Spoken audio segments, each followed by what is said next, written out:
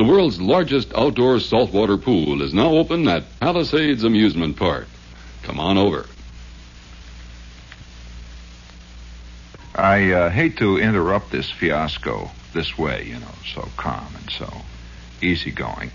But Gene Shepard, old friendly, reliable Shep, I'm on vacation by request of the management. They said, get the devil out of here. You're beginning to get on our nerves. So I am on vacation this week, and all this stuff you've been hearing for the last X numbers of minutes, I presume, has been me on tape from the Limelight. We have selected one of our least offensive tapes to play for you tonight, and we hope that you're getting a moderate charge out of it. I certainly am. There's nothing like being transcribed. Wouldn't it be great if your whole life could be transcribed and you could go on a lifetime vacation and just play that tape at the agency and let it go, and they'd keep sending you the checks? Well, that's what I've done. Oh, yes. Well, let's get back to this thing and see how it goes, shall we? Hold it. Now.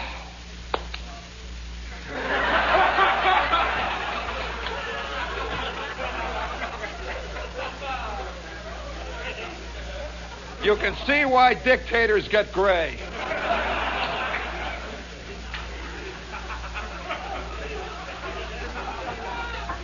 You get them all well trained, and what do? They all leave for the little room under the stairs at the crucial moment.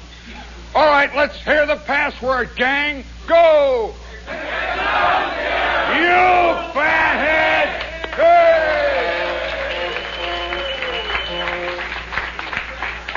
Oh, boy, what a fiasco. You can tell this is definitely a holiday. Hey, it's more than that. We're back at the Limelight now in Sheridan Square.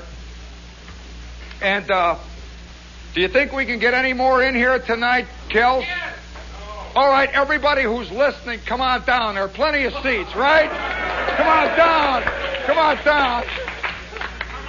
Oh, what a rotten trick. I can see guys racing down the Jersey Turnpike.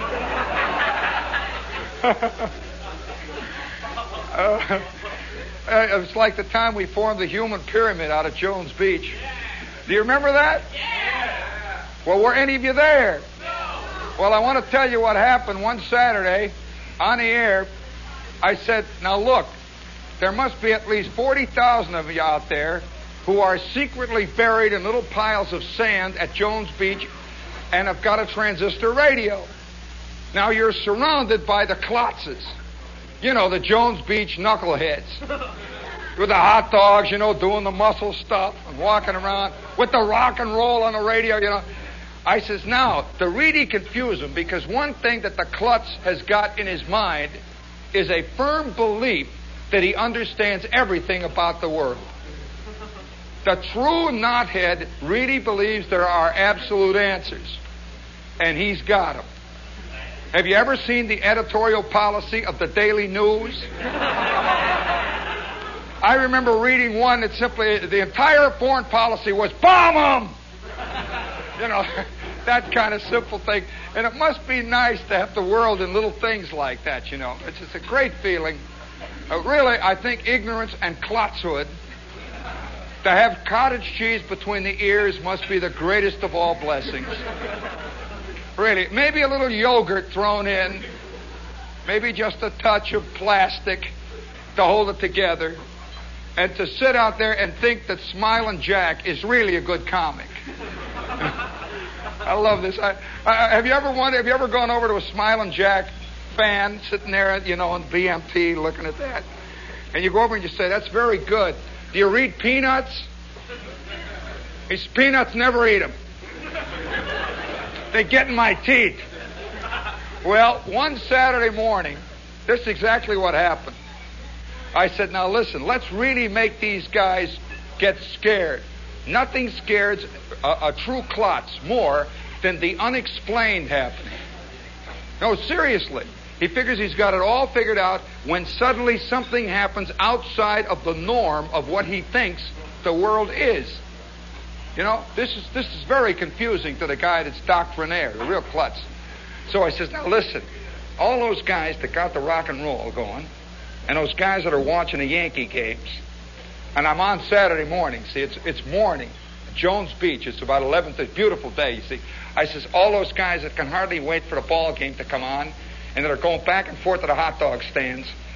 Let's prepare a little gambit for them. Don't say anything, and when I give you the cue, don't say a word. All of you arise as one man, carry a white towel. At the count of 3, wave it in the air without saying a word, and walk towards number 6 beach. All of you. Those at number 6 beach all stand at attention and wait for the others to arrive. And then I will give a command, and at the command we will all form silently and with great style a human pyramid. Watch the Klutz's faces. I predict within 30 seconds the fuzz will be on its way. Well, here's what happened. I gave the cue. I says, all right, now let's go. Keep your radios turned down real quiet so they won't know. Okay, now, all of you on your feet now. 1, 2, 3, wait now, go. And with that, this great army rises. They all stand. I says, face the ocean now for one moment, as though you have a mission. A deep, mystical mission. Now, at the count of 3, wave your towel symbolically 3 times toward the ocean. All right, now, 1, 2, 3, hold it, wave. 1, 2, 3. Now, towel down at side with a snap. That's it, down. Now, all of you right face and walk slowly with great deliberation towards beach number 6, saying not a word en route. Absolutely straight face, walk now. There was a silence. And I'm in my studio over here on 1440 Broadway, you know, right in the middle of a hot, sweltering city, and somehow I could feel the electricity. I could just hear the sound of countless feet scrunching through the sand. I could hear the sound of guys saying, hey, what the devil is that, Mac? Where are they going? Where are they going? And then I said on the radio, I said, now listen carefully. I said, you will notice some of the Klutzes are beginning to rise and they're falling in.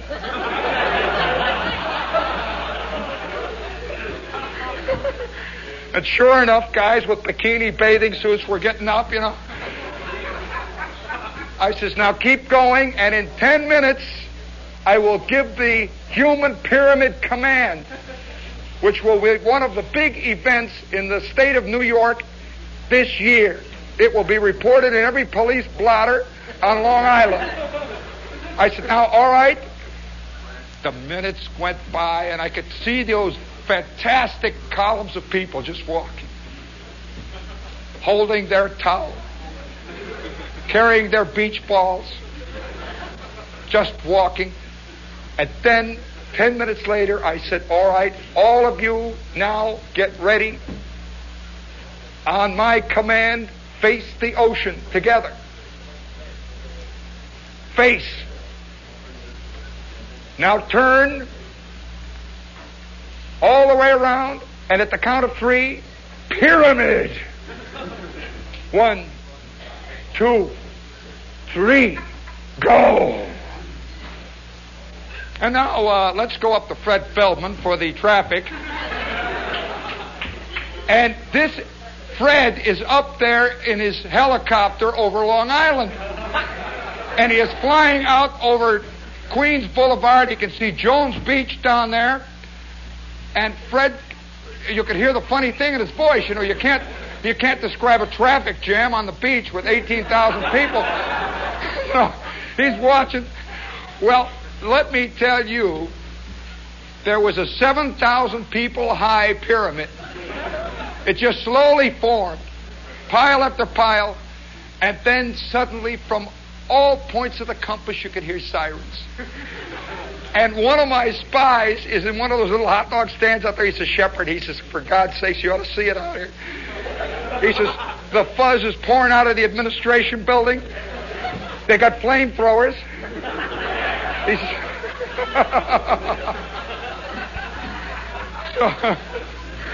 says, so don't tell me, I'll tell you that when it finally wound up, did I ever tell you about the time we had the great towel waving? Let me tell you what happened there. I said, let's face it, there really are two kinds of people. There really are. There are those klutzes, and there's us. Nothing makes the audience feel better, Hey! We're the very hip people, aren't we, gang? Of course. We're certainly the in crowd, aren't we? Yeah, 75-cent hot dogs, you're sitting there. Where do you... Well, I on the air one day, I says, now listen. I says, there has been more than one marriage broken up, more than one human relationship busted up, because the people do not recognize, really, that there are two types of people. There are the guys that believe it all. I mean, who go to the World's Fair and they stand outside of the Bell Telephone Building and say, ain't that pretty? And they go to that have you seen the Chrysler Building? It looks like a big plastic V8 motor there that needs a valve job. It's standing there, there's those guys, and then there's the other guys. There really are. They're just two kinds of guys. So I said, wouldn't it be great if you knew, other people like this? I said, here it is. It's a Saturday morning. The whole crowd they're all out. They're all over the country. They're driving around. They're playing rock and roll. Wherever you are now at this point, wherever you are, wave a towel and look around. Well, they started to wave towels. They were waving towels up in New Hampshire. They're waving towels down in the Bahamas. But one fantastic thing happened. This is an actual truth. I got a long letter about 3 months later. There's a guy laying on his roof right here in Manhattan. It's a hot, rotten day, and he's got the transistor. And so I say, jump up and wave your towel. Well, there he is, He was using his towel for something else, So he says, okay, if it's for God and country. So he whips his towel off and he starts to wave. Well, I'm telling you the truth. Don't lie. It's a very interesting thing. About 7 blocks away, he sees another roof. The towel going.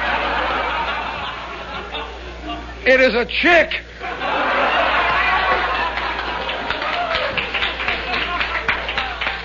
He said he had the greatest Saturday of his life. Well, I just thought you ought to know there's a lot of stuff going on out there. Hey, speaking of that, we're all sitting around down here.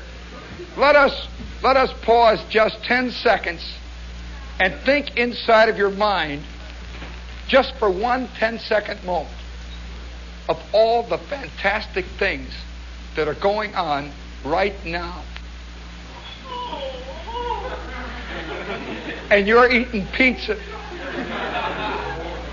Think of it. No, seriously, think of all these things. Now, we will give you another 10 seconds to mull something over even more important.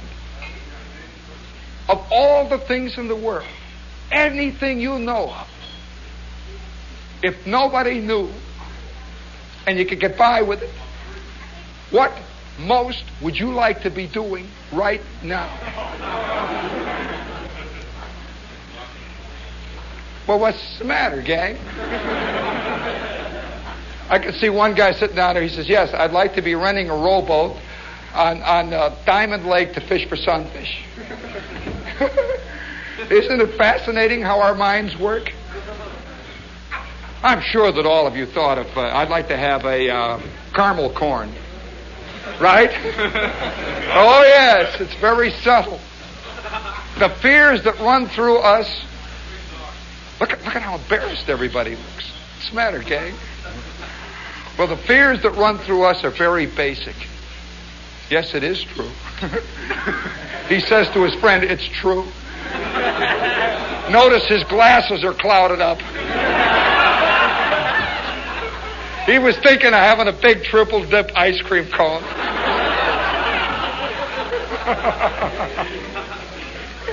Oh, yeah. Well, let me tell you, though, the fears that run through us are very subtle fears, like this kind of thing. We don't even have to discuss that. Wow. No, the fears are very deep. I'll never forget one time when I'm a Boy Scout. Somebody asked for a Boy Scout story. Well, I'll tell you a Boy Scout story that's very closely connected with this problem. I am a kid, see. I'm a city kid. Now, city Boy Scouts are very different from the kind of Boy Scouts you read about in Boy's Life, the Scout Handbook, How are you going to go out and mark the north side of birch trees? In South Chicago, it's very tough, How are you going to go out and blaze a trail through the stockyards? By looking at moss. There was plenty of stuff to look at in the stockyards, but it wasn't moss. Well, so there we are, we're in the middle of this world, and we had this great scout leader named Mr. Gordon. And Mr. Gordon was a very early Mr. Peepers. And he, there's nothing more. I'll tell you, scout leaders are very funny guys. Most of them are guys who at one point or another, it's very hard to describe them, but they have an officer complex. They feel like it's a little quasi-military. Oh, yeah. They pretend, they're interested in the boys. But what they like to do is say, all right, attention, gang, get out your ropes, tie, sheepshank, tie. And the kids are tying. Oh, yeah, I was a member of the Moose Patrol. Great big fat moose, the nose hanging down. Everybody else was in stuff like the Leopard Patrol. I'm in the Moose Patrol. They had the worst patch in the world, a big fat moose. And our patrol was like that, kind of fat and messed around. And I was in the Moose Patrol. Well, every Wednesday night when we would meet, we would have assignments. Like Mr. Gordon would say, now we're going to work on the bowline knot. I want all of you to be able to crack that bowline knot. I want to be 13 seconds, like boom, like that. I want you to know the granny from the square knot. How many of you still can't tell the difference here? Any of you like to have a few tricks in tying the square knot as opposed to the granny here? See, this is a boy world. It really is. Women are looking at me dumbly and saying, when you start talking about something important. And every male here knows the problems of kids that can do stuff. Kids that can make things. They make great model airplanes. And yours has got all the lumps on it, And they got that stretched tight skin, those other kids. And you never could figure out how to get the paper without the wrinkles all over. You'd spray it, and stand back and it would go whoop. Girls don't know about that, stretching paper. Well, we used to have things like kite contests. And I would go home, and I'd make a kite. It'd take me like 3 days. And I go out and I get paper and I make the whole thing and I come back with my kite, my little kite like this. I've worked on, I've sweated, and in would come Watts. He's got this fantastic kite that looks like a biplane, has birds hanging on it, 20 minutes later, it's 4 miles in the air, and I'm standing with my little kite. Well, this is a boy world. Well, the Boy Scouts all revolve around that, and one of the important things during I was a Boy Scout during the absolute peak of the Depression. I mean, really like owning a hat with a helmet and the goggles, This was a major wearing apparel item. And the idea of owning a scout uniform was just, it was just theoretical. And you'd get Boys Life, and you see these kids with the big hats, with the neckerchiefs and the stuff and the pants, and they've got all stuff hanging here, canteens. Look at it. All I got is a pair of knickers, see? And I'd pull them tight so they look like those high water pants, pull them down, pull your socks up. So I began to gradually, like all the rest of the kids, you'd pick up little items. Like for birthday, I would get a neckerchief which is a big gold and blue thing that goes around, and you'd make a sheep's horn helmet thing goes up like that, see, the slider. And I'd go there dressed in my corduroy pants, my helmet with the goggles, my sheepskin coat, and my neckerchief. Hang it down.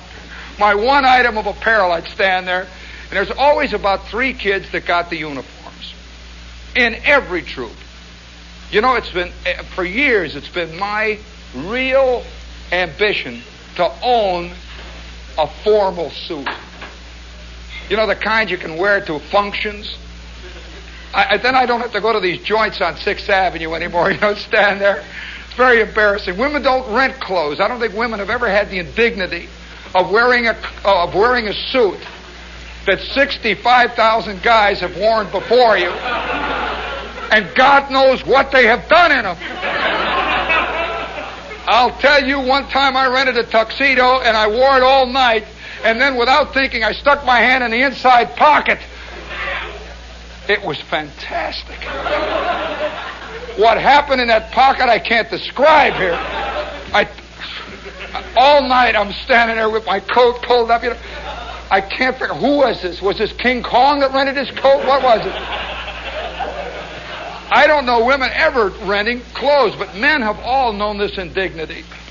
And I remember one time going up here to 6th Avenue, one of these places, see, and I go in and I say to the guy, I got to have a suit. I was doing an MC job someplace where they have the lapels and the black tie and the whole jazz. And I go, this actually happened to me. I go in there, the guy measures me. He goes back. Now listen to this, women. This is something you will never hear described, because the men who you go out with dressed in those things do not tell you what has gone on before, nor how much it costs just to rent that rotten cheesecloth coat. Well, I'm standing there waiting by the mirror, and there's a couple of guys with high hats. It's really funny to see little fat guys putting on big high hats. You wonder, what the devil are they going to? Putting on big hats with white coats, and their things are popping out, and they got little black buttons, and they walk around. Well, I'm standing there in the middle of this, trying to look like I always do this. You sort of look casual. And the guy says, you want a shawl drape or straight around? Shawl drape or straight around? Shawl drape. I said, shawl drape. There's a pause. He says, shawl drape, are you sure? And immediately I can see myself wearing something that Lincoln might have worn, Like it's a stovepipe hat, the things with the big tails hanging out. And I say, no, better make it this time straight. And he says, you sure? This is what happened. I'm telling you, I don't know anything about evening clothes, So I says, yeah, all right. Go ahead, make it straight, yeah. So he says, gee whiz, I don't know what I got your size. Man. And then you hear another guy named Sam in the back. There's always these guys behind the scenes there. He says, hey, Manny, that number 4 just came in. Is this his size? Give it to him. And the first guy says, well, I don't know. Is it ready to go out? He says, no, we'll have it ready. And he brings this suit out. And he looks at me and he says, this just came in. We'll have it cleaned and fixed up before tomorrow night. I don't know what happened to the guy wearing this suit. It must have been a gang war. I'll tell you, it was covered with stains like I never saw outside of a gangster movie. And he holds it up behind me. He's holding it up, and I'm looking in the mirror. He says, right across the collar. He says, okay, it's 40, straight ahead, short, medium, 32, right, okay. And he takes it. And I don't know what to say. Gee, I don't like that one with a bullet hole there in the shoulder. It's terrible. I mean, what happened to that guy? What did they do to him? Is he all right? And you don't know what to say. And I says, well, maybe you better try the drape around model. He says, all right, let's go, next one. And they're always in a hurry. These guys, isn't that true? These guys give the impression that you're lucky to get it. You're very lucky. And the last one of your model just went out, and they have dug this one out. It's the owner's own suit. That kind of thing. So I am down on the street. I'm worrying about this, and the next day I go in. You should have seen that suit. Beautiful. It's got cellophane on it. It's all sealed, all around. The white coat is just laying there. I don't know whether they vulcanized it or what. I put that suit on that night, and somehow wearing a gangster suit,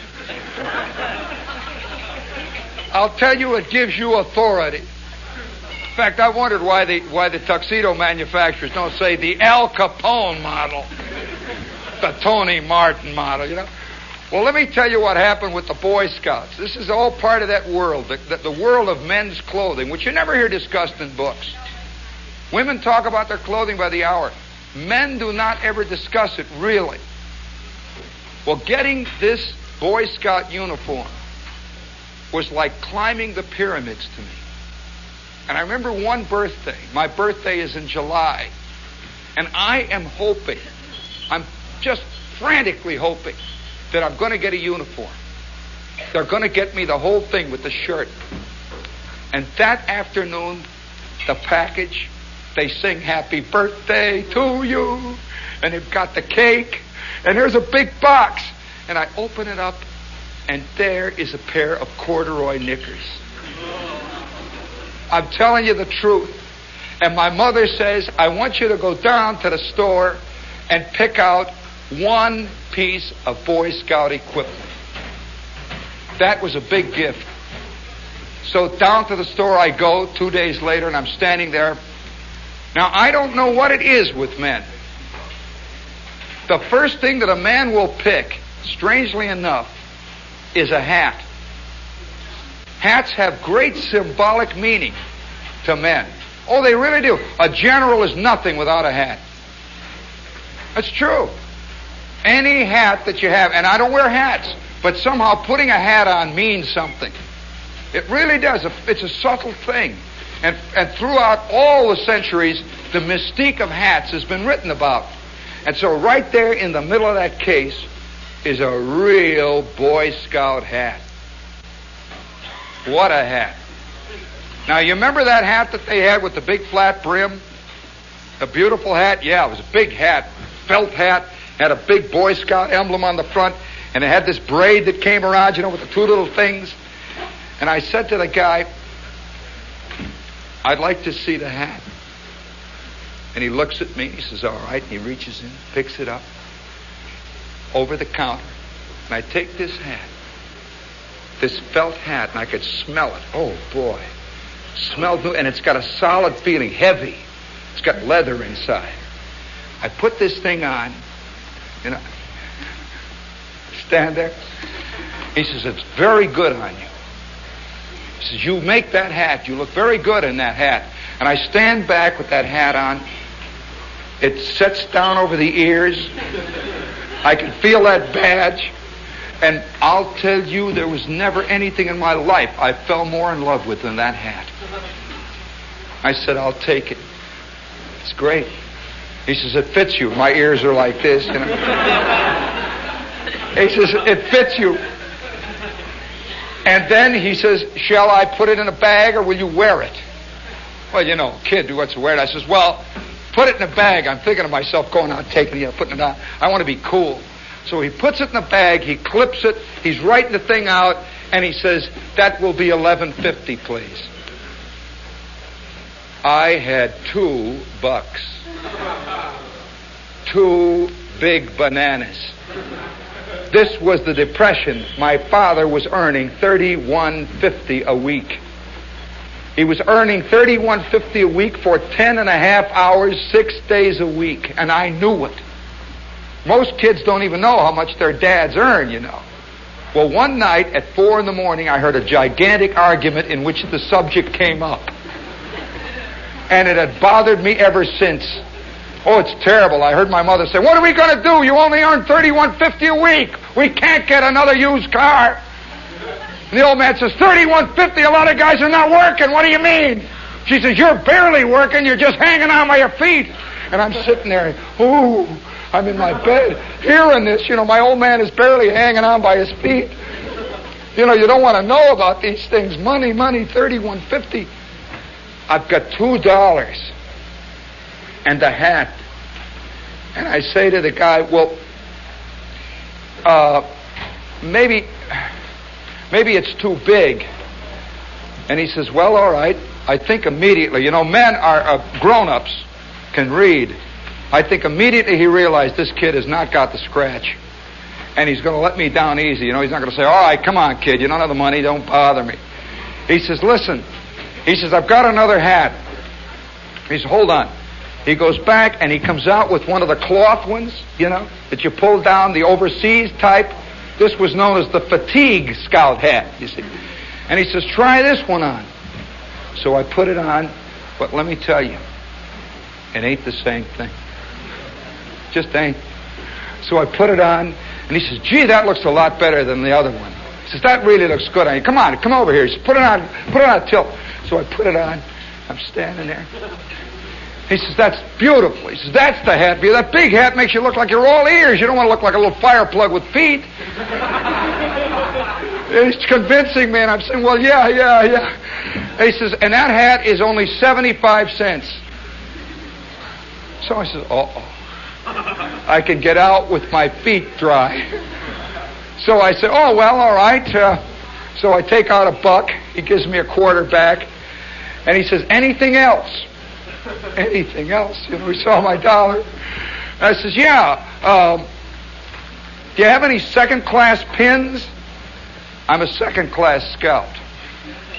Now, girls, you don't know about that, but many a man grew up only a second-class scout.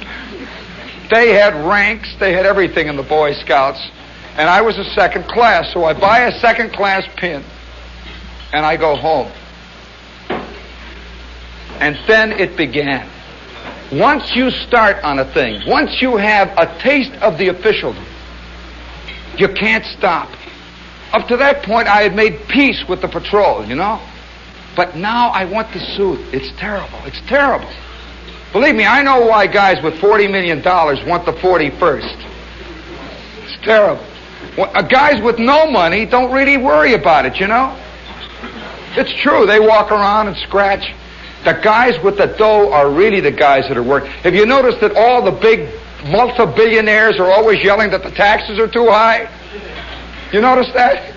You never see an old, little old guy working for $42 a week on, boy, them income taxes. Oh, man. Oh, the income taxes. It's Barry Goldwater all the way for me, I say. I'm an Ayn Rand man, boy. Yeah. Listen to the Goldwater nuts here. Well, and they've all made it. You notice that? They're the snotty ones. Well, the fascinating part of it all is, of course, I was tasting the hat, and the thing, and I wanted the uniform. And I began to develop an insane desire to own a scout knife. Now, the scout knife, a knife like a hat, is very important symbolically. Have you ever walked up and down, even in Abercrombie and Fitch, the most pleasant of stores? This is the most esoteric of non-sporting stores in the world, Always in the middle window is a collection of giant hunting knives. Have you seen that? Great big toad stickers. You can't imagine this Ivy League guy walking in. That little black suit, the little tie with his $40 shirts. He says, in the center window, next to the giant inflatable Queen Mary there, and the man who looks like C. Aubrey Smith says, you mean the toad sticker? And he looks around, he says, yeah. And 10 minutes later, he's got it in his hand. He says, I'm just shopping. He's looking for one with a curved blade with barbs on the end, I'm serious. Have you ever in your life hefted an executioner's axe? Well, I have a friend who is the curator of a museum in Philadelphia. One Saturday, when the museum is closed for repairs, I am going through this thing, and they've got all the stuff. You're used to seeing the stuff in cases. You ought to see it when it's laying there. You ought to see it when there's a skeleton of an Egyptian there, and he's all twisted up, It's right out there. You step over him, and it's really there. And we get into this medieval armor. He says, look at this stuff, and it's fantastic. All the men love to go to the armor section over here on 81st. You ever been in that place? Oh, it's fantastic. German armor, you know. Can you imagine yourself going in with a Saxon Knights chainmail, breastplate, buskin, and helmet Monday morning into the office? Just walk in, you know, with your big plume behind you. That's all right, honey. Your big plume flying behind you, you know, and you've got a halberd. And swinging here is a 74-pound mace with the big knob on the end with the thing sticking all over it, you know. I'll tell you, there must have been a great joy, and, you know, like this, boom. And they'd say, Sir Mordred has a fantastic follow-through. You know, look at that backswing. Boom. He's going like this. And then they bring it around again. Have you ever seen those medieval knights work? We have an idea about knighthood in flower. Wow. Let me tell you, those guys carried things you wouldn't believe. And I'm walking around in this section, see, and right there is an executioner's axe that was an old English, true antique artifact. It's got a handle like that. The end of this thing, it has its blade, you know, that goes like this. You know? And he says, pick it up. Well, that thing felt better than a beautiful, well-balanced Stan Musial Hillbrick Slugger model. These guys, you could see these guys carrying it home, you know, polishing it. I pick this thing up and I give a couple of, you know, wow. I'll tell you, the whistle of an executioner's axe is an absolutely unbelievably poignant, and it's an unforgettable sound. You know, like that. It staggers around. He says, no, they didn't use it that way. He says, watch. And they have this big block, an executioner's block. He says, watch. This is the way it went. He'd say, you put the subject's head here on this side, see, and over here with his body, and over here's a basket, see, and out here is sawdust, and over here's the crowd, all waiting. Over here's the king. He says, they stand at attention. And then when the command is given, they are wearing a thing, you know, with the eyes. That's also a good feeling, wearing a mask. Why do you think all these secret, rotten societies wear masks? Gives you a real sense of power, a mask. Do you know that being able to identify another man is a way of taking away a kind of power that we all have? To be known is somehow to be attenuated, to be faded down. This is why so many GIs walking into a town unknown did things they never in their skull would think of doing. Back home in Hessville, on the Grand Concourse. I wonder how many guys who were in the Army got things sticking back in their mind of stuff they did on Saturday nights in little German towns, or stuff they did while walking along the road one day on a hot, dusty afternoon while the infantry division was on the advance, and these civilians, oh boy, we are interesting creatures. And so he says, look, it is done this way. They pull the mask down, they stand at attention, and the official reads a Latin inscription, E mordicus in haec hoc en mortifus in est spitalauk. He says, then you face the crowd and bow. This is the way the executioner did it. This is the Mickey Mantle of his time. He's known as Old One Swipe Mordred, with the fantastic follow-through. And then he stands at attention and bows to the subject, and then takes his axe and holds it thusly. He places his left foot forward. This is really the way they did it. And he lays the axe about 1.5 inches above the vital spot. Just like this.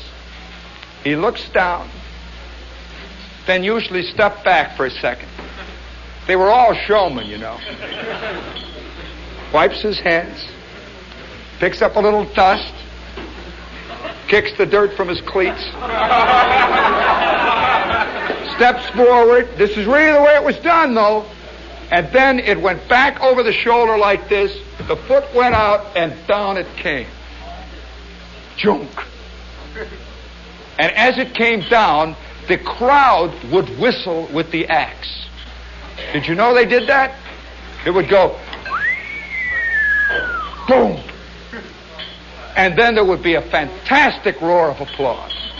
He would bow and walk off. Well, so there I am on a Saturday afternoon in the University of Pennsylvania's museum, you see. Now, why? Wait a minute. Before speaking of executioners, what station is this? AM and FM. New York. Where are we? New York. Let's go. Oh, you son of a gun. And, by George. Oh, yes, and one more thing. If you are not living in New York and you have not read The Village Voice, you have not tapped a really open, naked nerve of this city. As a matter of fact, The Village Voice is probably the most prize-winningest newspaper to come about in the country in the last 5 or 6 years, and unquestionably one of the most continually irritating, interesting, wildly misinformative newspapers that's ever been printed in this country. And as a matter of fact, I've taken The Voice myself since about 1956, and I have been hooked. The way some people get hooked on Ovaltine. This is The Village Voice, really. It's a weekly, it's wild, it's interesting, and it tells more about America, I think, than most of the more serious, pompous newspapers that are around. And if you would like to subscribe, send your name and address to Village Voice, Gene Shepard, Sheridan Square, New York. It's $4 a year, and it's a big $4. The Village Voice, The Village Voice, The Village Voice, The Village Voice.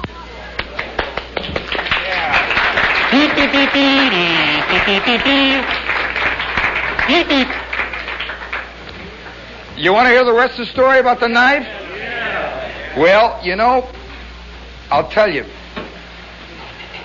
The knife has always been very symbolic. Psychologists have written about it. Historians have written about it. Poets have talked about knives. Women don't quite understand this. Do you know that almost all the great kingdoms of the past were somehow based on a great sword? Do you know the legend of Excalibur? Yeah. Why Excalibur? Did you see the picture of Cassius Clay in one of the African republics recently in a magazine? It shows him trying to pull a sword out of the ground. He did not turn out to be King Arthur, though. He tried to pull it. So the swords have been very important. Well, I'll tell you, there were about 6 kids. Do they still have scout knives, really? Really, they do? Well, a scout knife is a knife that has a black bone handle. I will describe it to you exactly. It's a heavy knife, about this long. It's got a black bone handle, and right in the middle of it is that most rare of all things, the official Boy Scout seal. It's got the Boy Scout... No other knife makes it. No other knife. And it has in it about 3 blades that fold out. It's got a corkscrew. It's got a little screwdriver. It's got all kinds of little things, you know. It says, kids, be prepared for any emergency. A corkscrew, you know. I mean, you know, it says, be prepared. You don't open ketchup bottles with that, you know. It says, be prepared for any emergency, kids. Own a real, genuine Dan Beard model Boy Scout knife with a genuine bone handle. It will carry you through many a desperate experience in the woods. You know, you read this stuff and wow. And so you would hang, the really important thing about a scout knife was hanging it from the belt loop. There was a belt loop, you'd hang it this way. And it was hung almost like a badge of honor. Almost like the ceremonial sword of an officer. Yeah, all officers, you know, in the big armies have little ceremonial tin swords that mean that they're mystically endowed. That's right, he gets that. Yeah, they have something that PFCs don't have, I'll tell you. And so, oh, listen, I'll never forget that. I hate to interrupt myself here. Well, what is it? Life is one long interruption anyway, let's face it. I mean, I saw one time one of the saddest sights that I ever saw in the Army. I don't want to do an Army story, but since this is the Memorial Day, I want to tell one story that has to do with a sword and in the Army. Hey, where's everybody going here? Come on, get going, man. Come on. You can wait. Yeah, well, go. Hurry up. Everybody's, I can hardly wait. So, in the Army one day, they had a function, one of these little functions, where the officers are all dressed up and the PFCs are expected to get their uniforms pressed, wear their clean suit. And have you ever, do any of you know anything about the full dress ceremonial uniform of the Army? You ever seen it? I mean, the real ceremonial uniform. Well, I recall a fantastic thing that I saw happen. We had this little second lieutenant, a little guy who had just gotten his ROTC commission, and that bright face, that wonderful clean set of fatigues, and he's always out there. He had new, absolutely brand spanking new, beautiful, clean bars, big ones, that shone in the sun. There wasn't a scratch on them. And we had been through like about 2.5 years, this outfit that I'm in. This is a new second lieutenant. He has joined us in what they call a a replacement depot. And he's sharp. And one afternoon, he is going into town. We're all standing around getting our passes. And this kid comes down from the BOQ. And he is wearing a blue uniform with an orange silk stripe. He's got a blue cape with orange silk lining. He's got shoulder boards. He's got a blue hat with gold stuff running all the way around it with little thin orange piping. We were in the Signal Corps, and our color was orange. And this guy walked down the street. He had been in the Army about 4 months, and he had bought the whole works. Stuff which guys who had been in the Army 100 years didn't have. The old veterans. It went out somewhere with the Indian Wars. And he bought one. He's got a sword. He is going into town. And we're all looking at this guy, walking past. And he was one of the most pathetic sights I've ever seen in my life. I mean, it's like a girl who has got a fantastic form. One of these purple ones.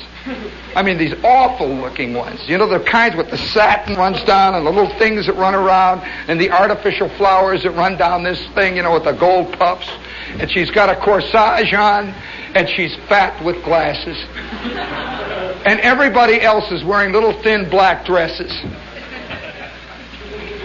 And everybody just stood and watched him. He walked right on down. He's trying to brazen it out. His cape is flying. And you can hear his sword going tink, tink, tink. And here all the GIs are standing around, they're looking. They're watching this. I had never seen it before. I thought it was a Mason or something. I really did, I didn't know what it was. And Gasser comes out of the day room. And he says, "What's that?"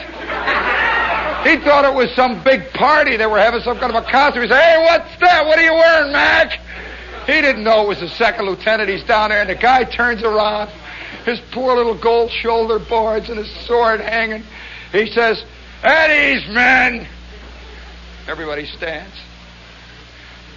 He says, "As you were. Nobody's going to make a fool out of an officer." We're all standing there. Not one of us has made a fool out of him.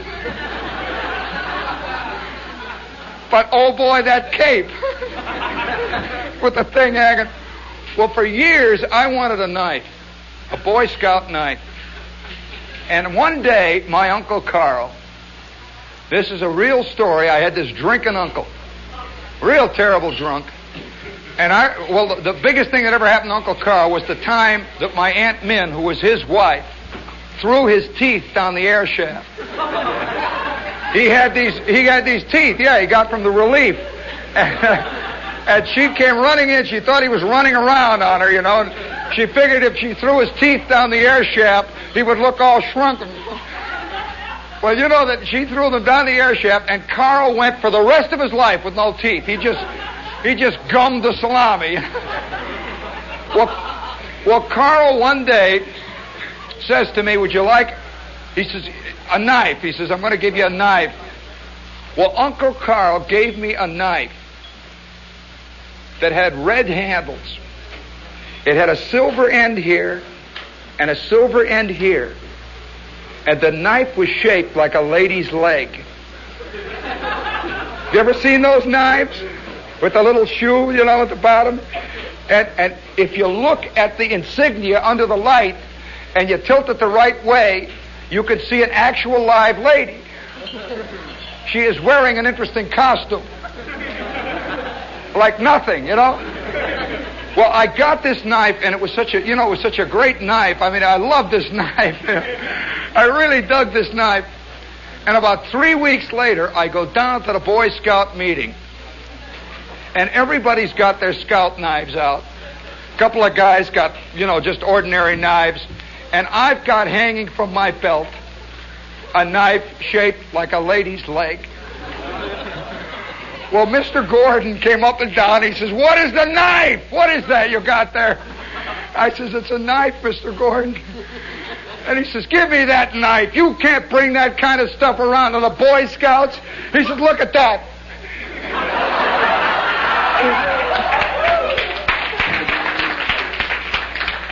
He had seen knives like this before, see? And he says, "I'm going to keep this knife." Oh, by the way, that reminds me, I wonder how many third grade teachers have confiscated a lot of stuff that they don't have the guts to buy. And on those long, quiet winter evenings, they leaf them over, I know certain pieces of literature. But here was my knife, and Gordon said to me, he says, "You can't, this is a terrible thing. Bringing this knife down." Now, it sounds like I'm making it up, but it's not true. This actually happened. He says, "This is an awful thing, and I want you to go home and tell your parents you cannot come back to the Boy Scouts unless you have a note from them saying this kind of thing will never happen again. You are corrupting my troop." My knife that Uncle Carl gave me. It was at that point that I began to know about this thing of what is in the eye of the beholder. And I go home and I say, "Ma, Mr. Gordon took my knife away." She says, "He took your knife away?" And I had one of these mothers who never called anybody. She never thought in terms of calling the teacher when you loused up, hit you. That kind of stuff. She really put you on your own mettle. And she says, what knife was that?" And I said, "Well, the one that Uncle Carl gave." She said, "What knife?" My mother had never seen the knife. It was one of those things I kept under the icebox in the basement, along with my spicy detectives. And she says, "What knife was that?" And I said, Mr. Gordon took it." And she says, "Mr. Gordon took it? Why did he take your knife?" "He took my knife. He took my knife." She said, "What knife was that? Did you take my kitchen knife down there?" I said, No. She said, "What knife?" And I said, "Uncle Carl gave me a knife." She said, "I'm going to find out about that knife." And she called up Uncle Carl. And I'm sweating in the corner. She says, "Carl," this was her brother-in-law, "Carl," and she knew he was a drunk in a tank. "Carl, did you give Jeannie a knife?" She hangs up.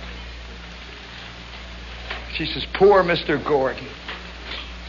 She says, "You tell him, for me, that the next time you bring a knife down there like that, I'll personally kill you." I said, What? My knife. And ever since that time, I realized that evil is only in the eye of the beholder. And speaking of evil, For the last 2 hours we've been here at the Limelight. And we're going to be back next week.